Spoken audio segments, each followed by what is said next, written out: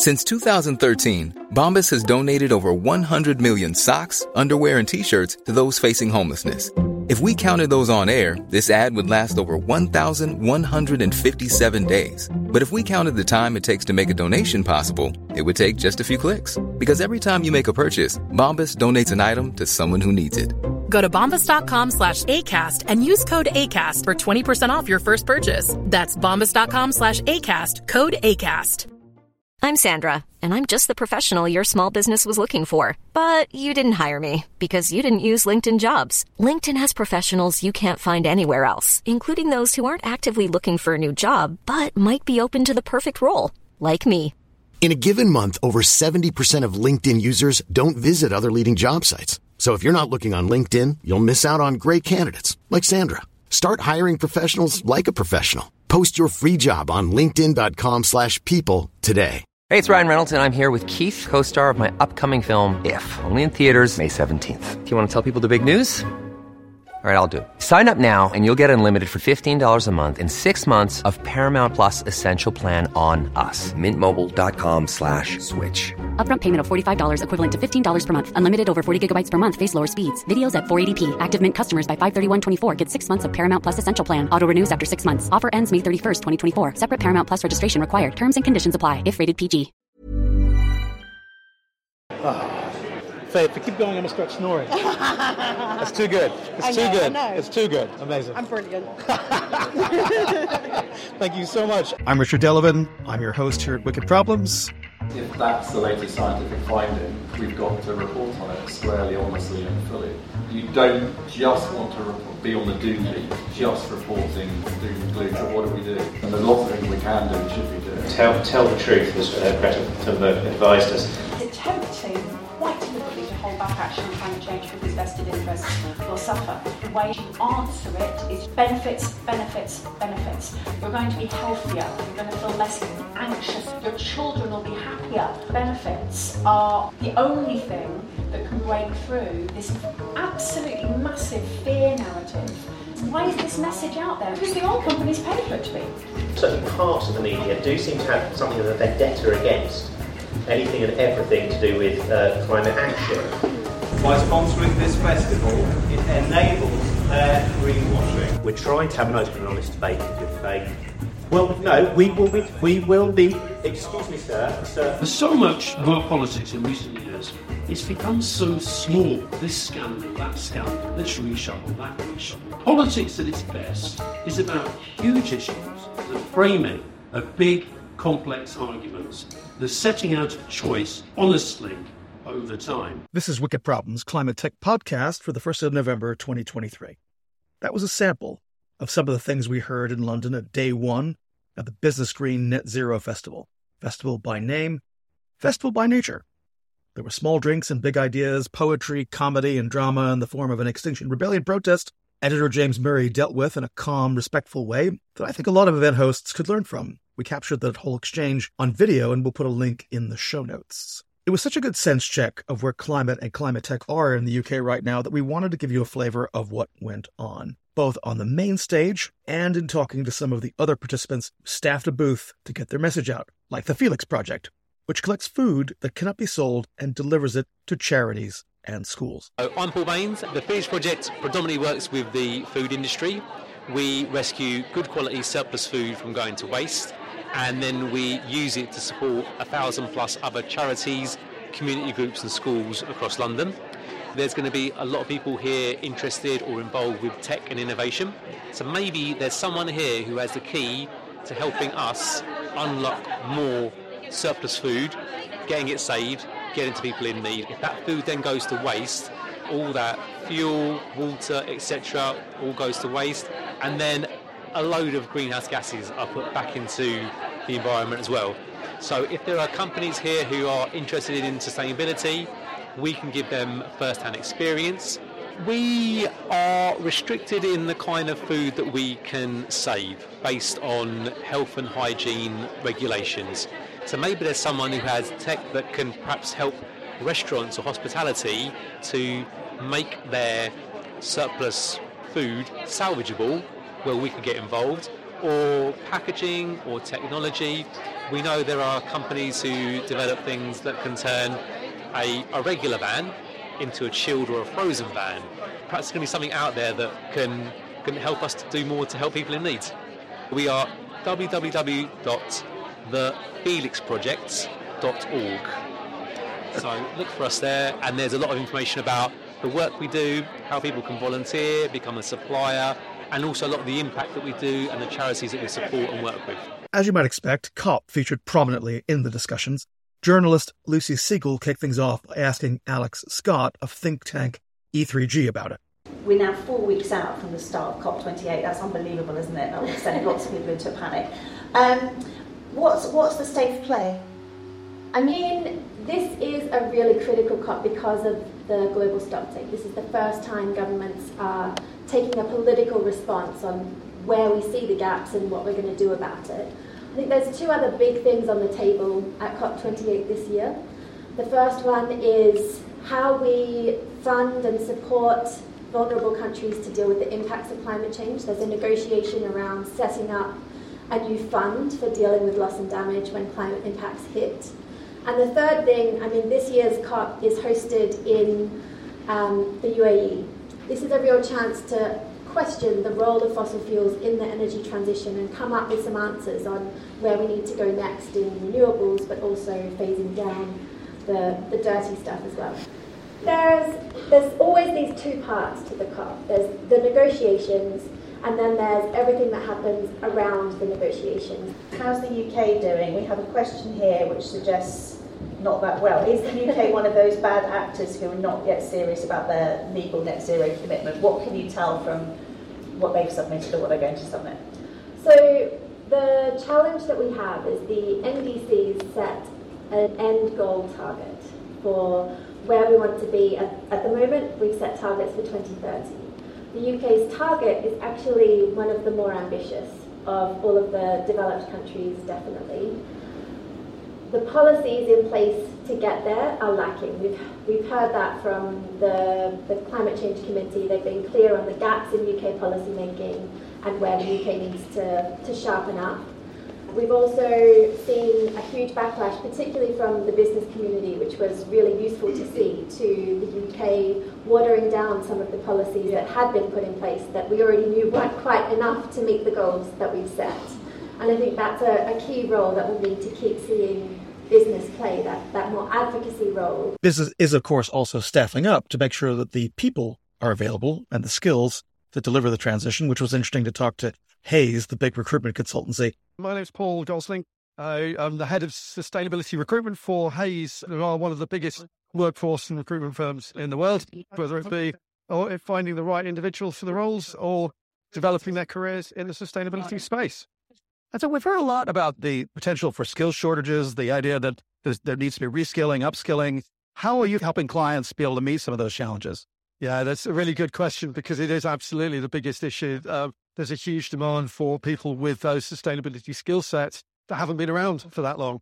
I think it's giving everybody an object lesson in how to reskill, how to upskill, how to evolve those skills. It's still quite a difficult process to do that. A lot of the conversations we have with clients are around defining what they mean by sustainability. It's still an area that is open to interpretation. So I think one of the big challenges is around defining what that means.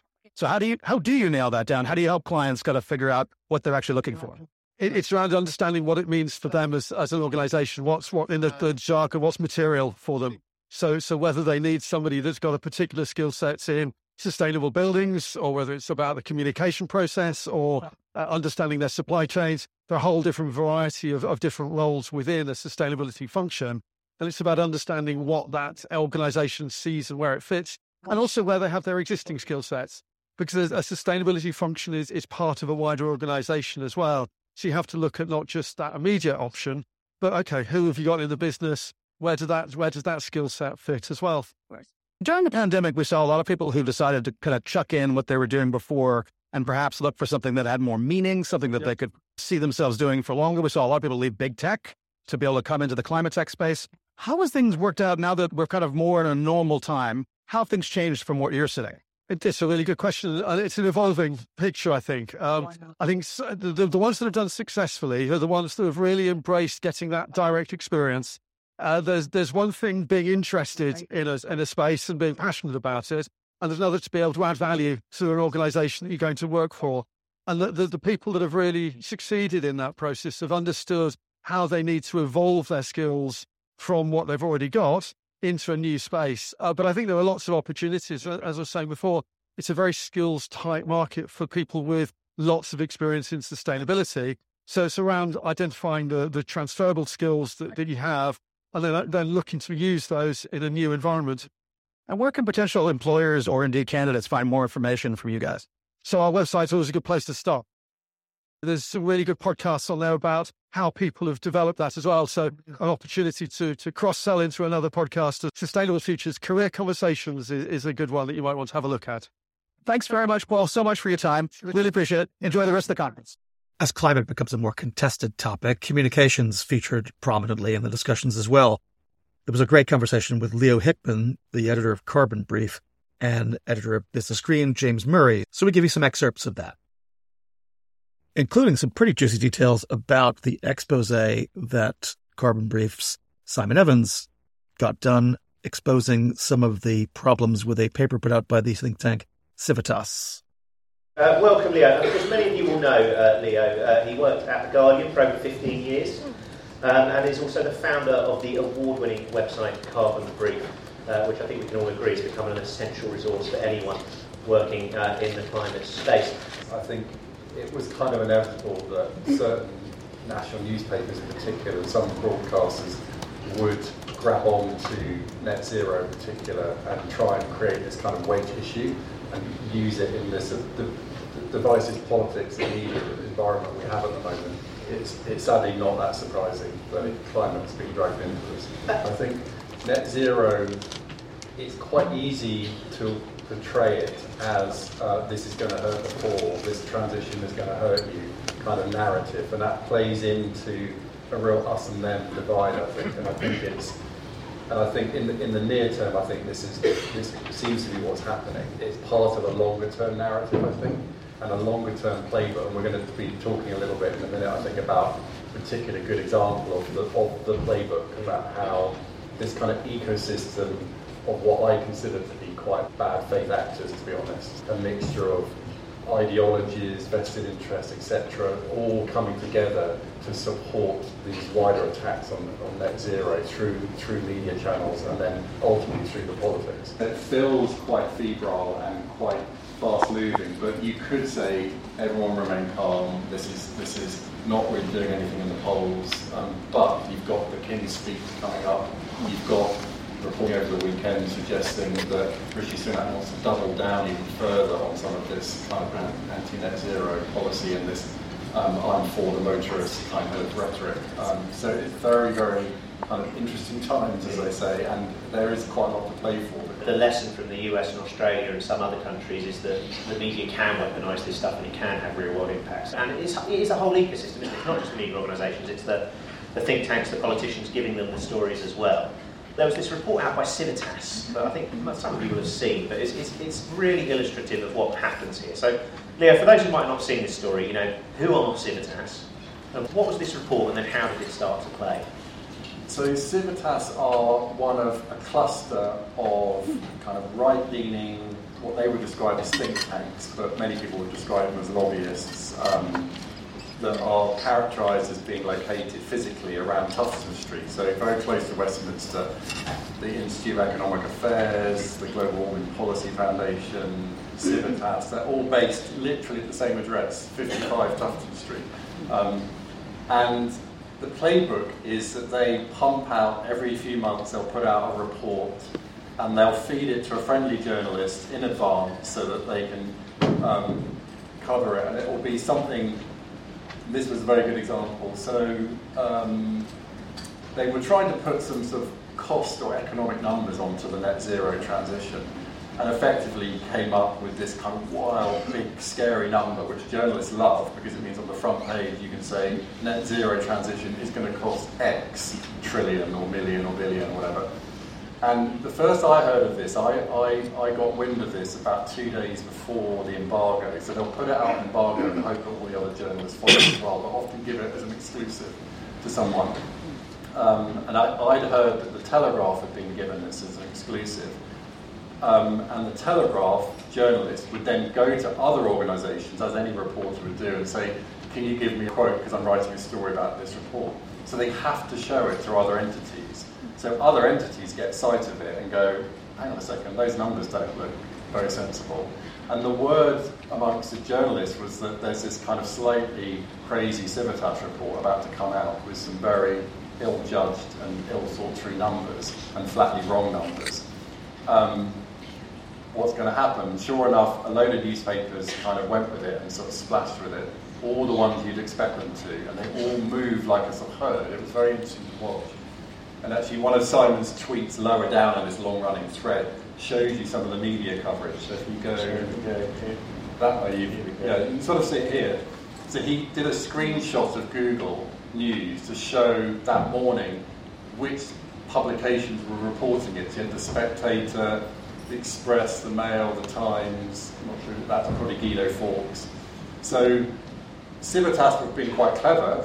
They handed it to certain media outlets, knowing that they would get effectively uncritical coverage. No one would really drill into the numbers. They would report it at face value and create all of these alarming headlines.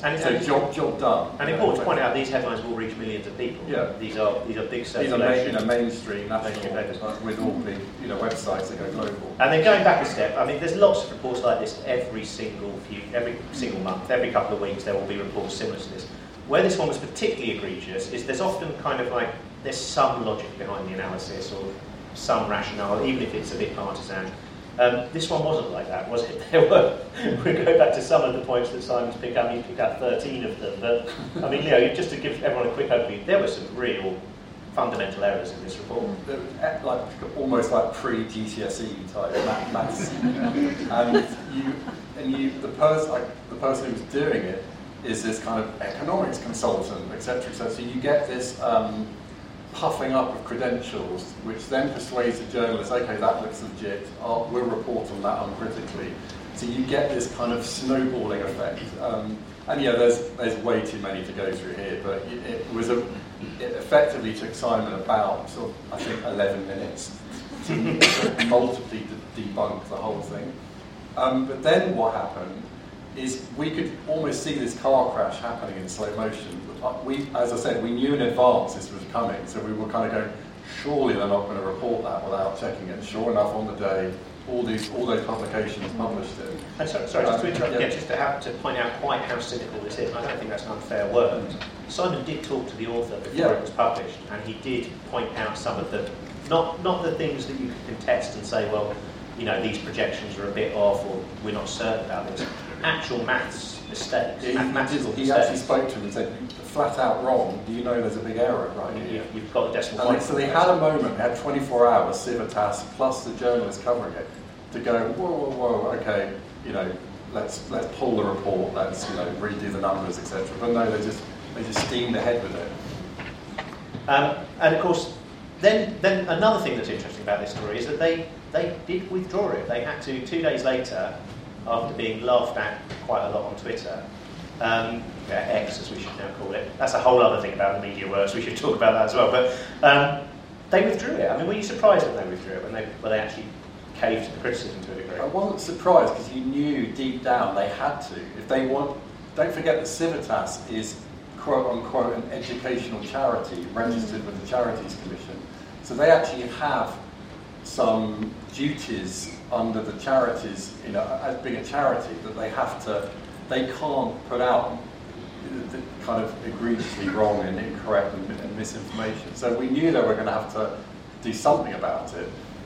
But it was really interesting watching, as I said, in slow motion, not just the way it was published, then the reaction, and then the kind of slow and then rapid retreat of both Civitas, who had to pull it, but then also the publications as well. So for me, it was fascinating watching the Daily Mail in particular, who absolutely hate having to admit they're wrong, and will do anything they can to not have to publish a correction or a clarification due to their kind of, if you watch them over time. So one by one, many of these publications added little notes on their web pages saying, Civitas have pulled this report, or are correcting the numbers or whatever. But it came to the point where you actually have to delete the article because everything about it is wrong, and that was a very interesting test for these media outlets. But of course now, as you touched upon, we're journalists, we are quite cynical by nature, and a cynic would say that it didn't make much difference. They got what they wanted. The corrections or the withdrawals reach a much smaller audience than the initial headlines. I mean, would you sign up to that view that they did kind of still get what they wanted? And if so, what on earth can be done about that? Because that's a big problem. On this particular example, I don't think Civitas actually thought it was all part of the master plan. We'll put out something incorrect, it will get 3 days of headlines, and I don't think that happened. But I do think there is an argument for saying they might, in retrospect, thinking, okay, we took a hit with that, but we still ended up with 2 days of headlines that went around the world saying how costly net zero transition with kind of orders of magnitude wrong numbers. Slow and can't deal with issues like this. I've had chats in previous years with it about matters around climate science, and they fully admit that they won't bring in an outside expert who is a climate scientist to adjudicate on a press complaint. They'll just do it in-house, and they just woefully don't have the in-house capacity, expertise, etc. to rule on areas of complex science and things. And you'd think on an issue of economics something might be a little bit more straightforward, but I just don't have faith in something like IPSO to do. So therefore, is it literally a kind of Wild West environment where publish and be damned, they can do what they like? And effectively that is, I think, what's pretty much happening at the moment. So I think there is increasingly a role, sadly, for the likes of my colleague Simon and others to sort of try and call out and correct. But you're always doing it reactively, so you're always one step behind these kind of orchestrated efforts. So it is, again, the dynamic of that is misshaped and is very problematic. And it's not just climate change. Obviously, we're dealing with misinformation, intentional or otherwise, all over the place, whether we're talking about what's going on in the Middle East at the moment or what, wherever you look in the media ecosystem and the wider political system it serves, or again, what form of relationship you want to talk about. There's all kinds of problems with misinformation, and then you layer on social media and the amplification and distortion of that. But to be honest, all likes of myself and my colleague Simon can do is just try and, as best we can, call this stuff out and shine a spotlight on it. 10, 15 years ago, when I was predominantly more writing about climate science rather than the policy response to what the science was saying. And there was an era of these same newspapers, same outlets, relentlessly attacking the scientists. When I was writing at The Guardian, sort of saying this would be far more healthy if we actually diverted all of this debate and rancour and everything into the policy debate. That's where we need to be having healthy arguments and kind of laying out the evidence and arguing the toss in that kind of environment, not around the science.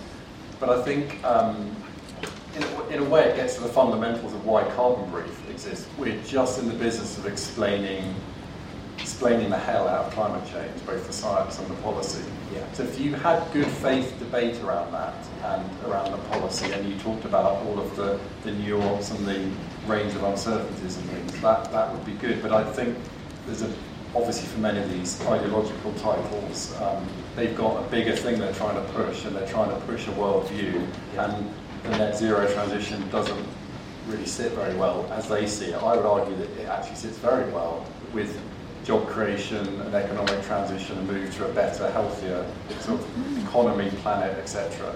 It's interesting how the business press that deal in more the reality-based world, if you like, it is the FT and Bloomberg and Reuters that are much better at reporting stuff. How should coverage take into account yesterday's Nature climate change research suggesting our 1.5 degree budget is kind of half what we thought, that we've got to get there by 2034? Or to broaden it out ever so slightly, how do we report on quite how serious the threats are? Because as soon as we write stories like that, we get people accusing us of being doom mongers, but there's some scary realities. There's no avoiding it, because if that's the latest scientific finding, we've got to report on it, squarely, honestly, and fully. I don't. There's no sugarcoating. But I do think you don't just want to be on the doom lead, just reporting the doom and gloom. You have to be doing, you know, what you guys do, what many of us do, is report. Okay, that's the evidence. Yeah. So what do we do? And there's lots of things we can do and should be doing. Tell the truth, as Greta Thunberg advised us. Thank you so much to Leo. I'm Julie, and I'm from the Woodland Trust. So we're here to demonstrate to people the power of partnerships in supporting the woods and trees that we have right here in the UK. So that's about protecting what we already have, ancient woodlands and veteran trees, and also about growing and creating trees for the future. I've been working for the Trust for less than a year. This is a really fantastic event. So we've got a VR headset with us today because it's very difficult to bring the woods and trees into a conference centre in the middle of London. So by putting on the headset, you are in an immersive experience where we're taking you into our ancient woodlands from all across the UK. We've got a whole list of woods that you can tour. And you're basically standing there with a soundscape and you just experience what it's like to stand in a wood. It's digital nature bathing. It's the best we can bring into this space.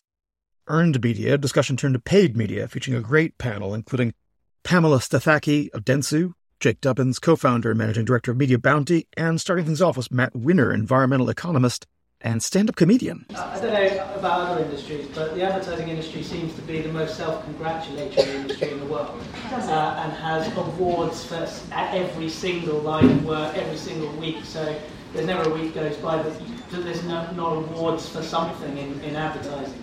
So the advertising industry talks a lot about effectiveness. You know, it does build brands, it builds memory structures, it makes a lot of people talk about both mental and physical availability.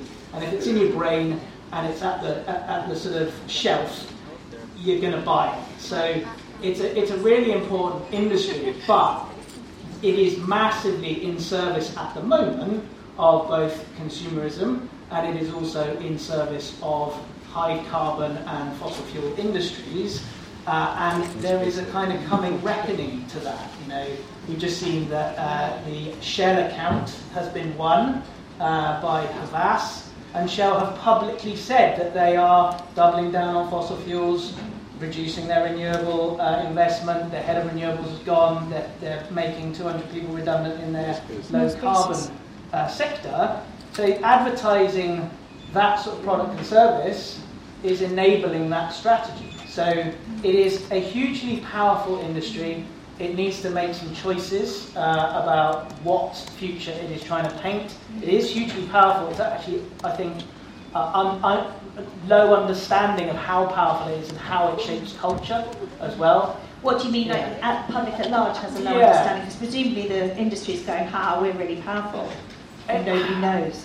Kinda. I think a lot of advertising businesses don't want to be famous because they make their brands and those that influence the brands and the creators, the sports people famous. Yeah. They don't want to be famous. Yeah, because now you mention it, even like, you know, if you have fairly sort of traditional habitual listening like I do, like Today programme, I only ever hear the same advertising gurus on. I've been listening to it for about 30 years, so yeah, I see what you mean. And just quickly, because we've got so many other industries in today, just explain a little bit about what Media Bounty does. Yeah, so we're a B Corp advertising agency. We run creative, media planning and buying, and also sustainability consultancy. We have a project called Act Climate Labs that does a lot of research into persuadable audiences across the country, so not the bubble that we are all in today, you know, people out there for whom climate is not top of the list. You know, cost of living crisis is front and centre for them. Mm-hmm. So we talk a lot about how to reach those audiences about these issues in order to transition into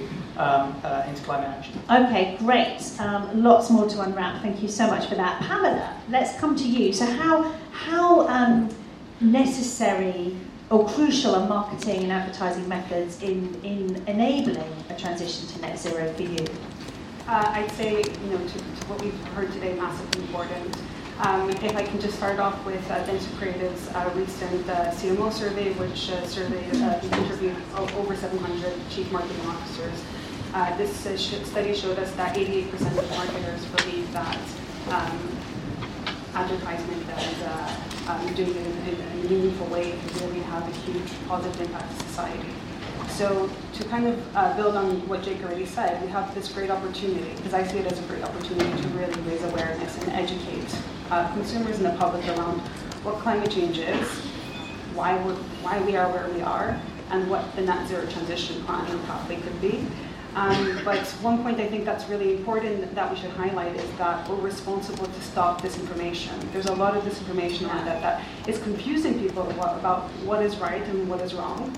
And that's why one reason I'm 1 month in Dentsu, which is why I was really excited to join Dentsu, was actually that we have a key focus around sustainable consumption. Because this is really actually demonstrating to consumers and to the public of how to do it, how to join the net zero pathway. Because some people might say they don't need to be educated in consuming sustainably. They just need to stop having stuff like pushed at them the whole time. So it's a real like trade-off between this kind of enforced consumerism and teaching them how to be good consumers. Exactly, and I think as an industry, we have to take responsibility for that. For decades, we've been selling stuff, and maybe stuff that people didn't necessarily need. Yes. But now we have this amazing opportunity to harness a superpower, which is essentially nudging people towards a lifestyle that's more low carbon, and really being mindful of what they're buying and why they're buying it. We have this amazing ability in creative innovation that we can actually start showing people that, and making things like electrical vehicles or plant-based diets irresistible, just like we've done in the past with other products. So that's where you see the sort of mission lying now. Okay, thank you very much for that. Matt, hello. Last time I saw you, you were doing your comedy show, which is absolutely hilarious, but I think consumerism probably gets a little bit of a examination in your work. How do you feel about, do you think marketing and advertising is crucial to making net zero happen, or do you think it's an impediment? It's both. It's definitely both. Nice complex. Yeah, there's no simple answer. And there's obviously the advertising industry itself, and within there you've got good and bad examples. I think we could all maybe talk about them a bit more. And I think that will change. It has changed around public acceptability of certain topics and public understanding of certain topics. But it is also, at times it feels like, as someone who doesn't work in advertising and who sort of watches it and tries to understand what's happening and take it in and talk about it, it does feel like a bit of a wild west still when you have companies claiming, I work in this industry and I still don't understand the difference between carbon neutral, carbon negative, the general public is not going to understand that. It's seeing a slogan, and we definitely need claims around certain things to be, if not standardised, at least constantly checked and put to task properly. And so, as much as there are opportunities in the industry, we also need proper sort of monitoring and accountability and compliance and all that sort of stuff with an industry around an area that's not set in stone. Do you have a favourite example of greenwash? I mean, the most recent example I saw was, a couple last week. Shell are sponsoring Fortnite players, so basically getting into the minds of young children. Oh, like they're playing on the computer game, yeah. Fortnite. Yeah, they're paying influencers to do sponsored content on there and stuff like that. There's and that's just the most recent one that every time I see something like that, come across something like that, I normally screenshot it and put it away for I'll be able to write a joke about this at some point in the near future. Yeah. But it's also quite depressing, isn't it? Oh, utterly depressing. Which is why you've got to kind of. But again, you need people taking it seriously, and you also need it to be amplified and it to be pointed out. And there's nothing better than sort of shining a light on things to kind of bring it out into the light. And some people maybe at companies maybe aren't bothered about that, and that's absolutely fine. But you then have to deal with the consequences. Yeah, I'm at North London Energy from Waste Plant incinerator, where they have a sign outside and it says "Powering the Circular Economy." I love that. My favourite. Yeah. So, Jake, coming back to you, so Matt's mentioned greenwash and how horrendous it is, and it seems to wear everyone down. I mean, sort of without the industry as well, and it's like who benefits from this long term? It's a kind of corrosive kind of thing that happens, but it does happen. We have now different rules coming in. So in the UK, as I understand it, the Competition Markets Authority is sort of the kind of greenwash police. In Europe, there's similar rules. All these kind of different changes. Do you see people tightening up and getting? I think was it Matt referred to the Wild West? Are things getting a little bit better, and are they going to get better? I think so. Yes. Definitely the CMA in the UK, in Europe the Green Claims Directive, and then in the US the Federal Trade Commission for the first time is looking at green claims for the first time in 10 years.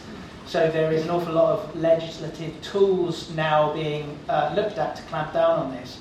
And I would like to call out the sort of work of the ASA in this as well, because the ASA haven't just started coming after advertising for substantiation and saying that we haven't quite given the evidence for this, but critically material omission and cherry picking. Yes. So they've banned HSBC ads, they've banned Anglian water ads, which were saying that we're doing a great job without saying that they're pumping shit into the water as well. They've banned Shell ads, and most recently Repsol, and again, specifically on that issue of material omission. So it means that now in advertising, that sort of baseline goes from where you can kind of just say how much you're investing in net zero, but without investing in, in fossil fuel economy.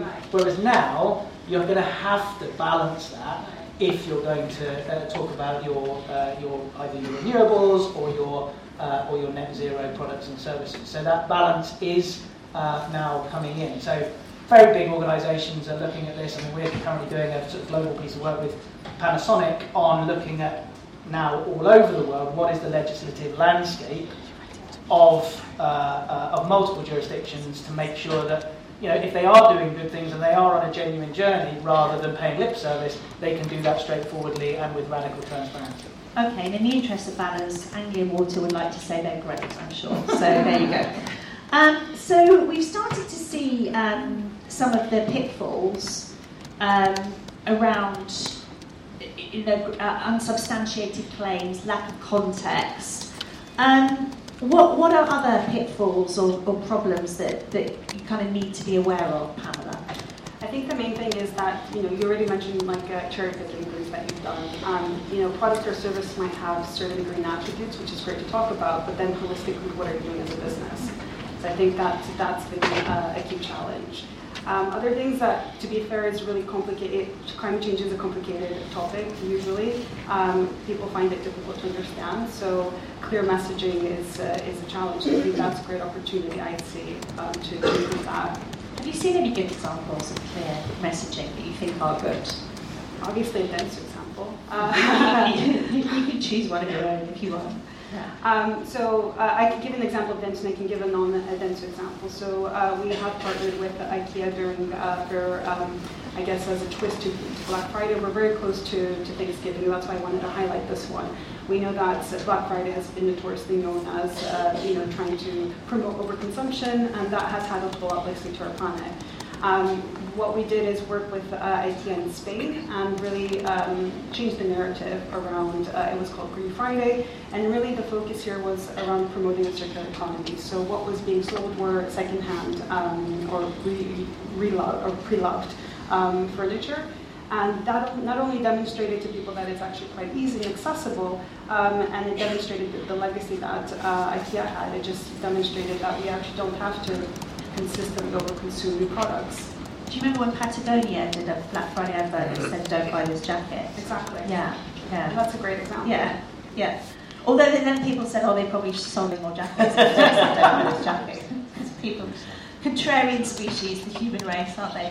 Matt, have you got any good examples where you think things have worked, or any clear messages, or bad examples? I actually enjoy a bad example. So. Bad examples? I mean, maybe we should throw this out to the audience at some point, because I'd be interested to hear who else has got some. I mean, the problem is, working in the industry, you know, my wife has had to put up with me complaining about Exxon adverts for the last 5 years. Every time we go anywhere, there's something about producing something made of algae, and I then lecture, you know, ruin our holiday by complaining about this because we're getting on the Eurostar and it's everywhere. So I think it's better to say, I get too worked up about it and focus too much on the negative ones. So I'd actually be more interested to hear if anyone's got good examples. Yeah, okay, Jake, go on. Yeah, I think that a lot of the mistake that advertising in this particular space is often we will talk to the converted already, so it's sort of easy to speak to the choir, and we've done a lot of research outside of that, you know, in a group called the Persuadable, so 69% of the population who is, you know, pro-climate action, but it's just not at the top of their list. So I'll call out a piece of work done by another organisation that was the eBay and Love Island partnership. Yeah. That, you know, if you reach popular culture where Love Island, I mean, I'm not a fan of Love Island, but, you know, eBay partnered with Love Island, all they talked about was pre-loved clothes, pre-loved, materials, and guess what? They sold a shitload of second-hand, you know, clothing on something that is culturally massively significant in this country, not by saying climate, not by saying net zero, not by saying sustainability, but by actually talking in the language of an audience that is the mainstream audience outside of London. It's the, you know, it's everybody else. It's a really nice example. By the way, you've said shit twice Sorry. now, so third time, willing clarifying. No, I'm only joking. But the Love Island thing's so fascinating to me because it seems like all the stars were aligned. So you had a contestant, Brett Staniland, who's now a campaigner and influencer for sustainable fashion, who went on the show and clearly refused to wear any of the garments, which were from a fast fashion brand, and gave little lectures during the show rather than trying to find his partner. So he got heave-ho quite quickly. But then you also had ITV's corporate strategy, and then they seem to be under a lot of pressure. So it all kind of worked. Yeah. I think that's a really good point. I think it does have to feel not too forced. Yeah.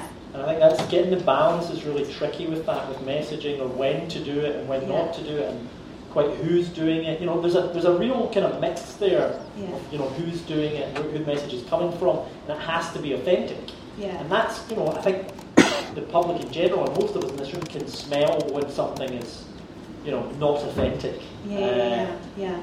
And so, you know, you want to work with people that already have a message to give, or try and work to get, you know, the idea of influencer culture and other things like that didn't really exist until quite recently, but it does allow, I guess, people that people know to talk more authentically if they do care about it. But then there's examples of influencers in the US talking about how they love gas all the time and how they love cooking with gas. You know, they probably don't, they're just being paid by, you know, the gas industry to do it.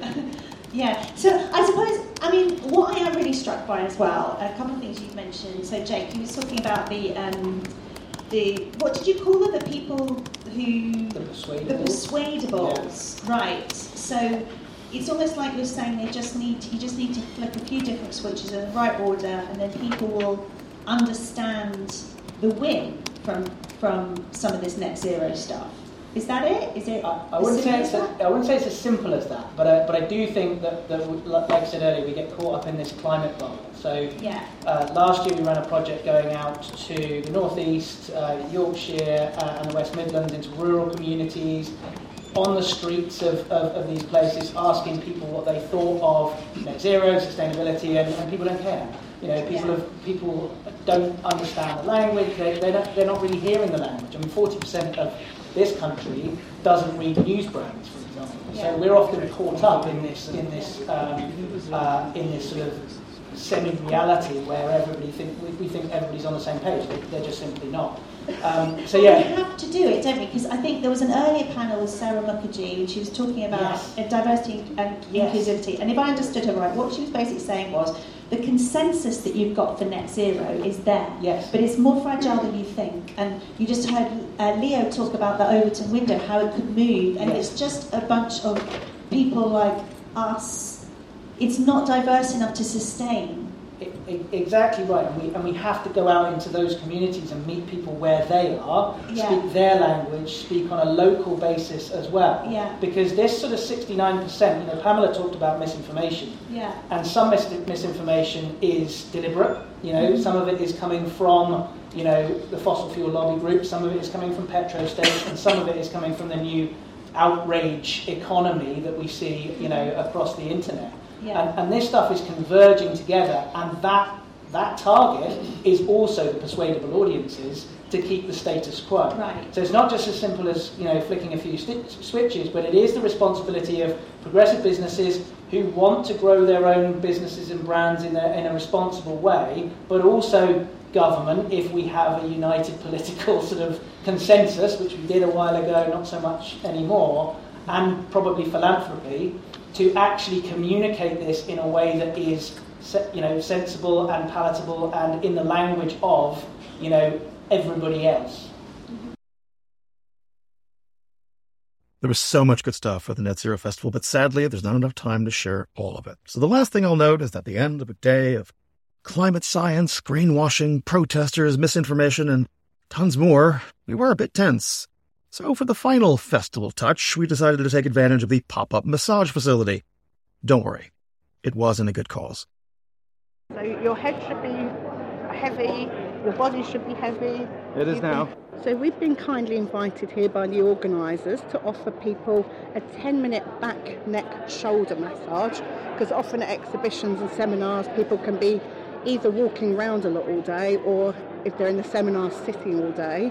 We're asking people is to pay what they feel, and whatever they're able to give not only pays for their massage, but they're paying it forward for us to do massage in 4 children's hospices around London.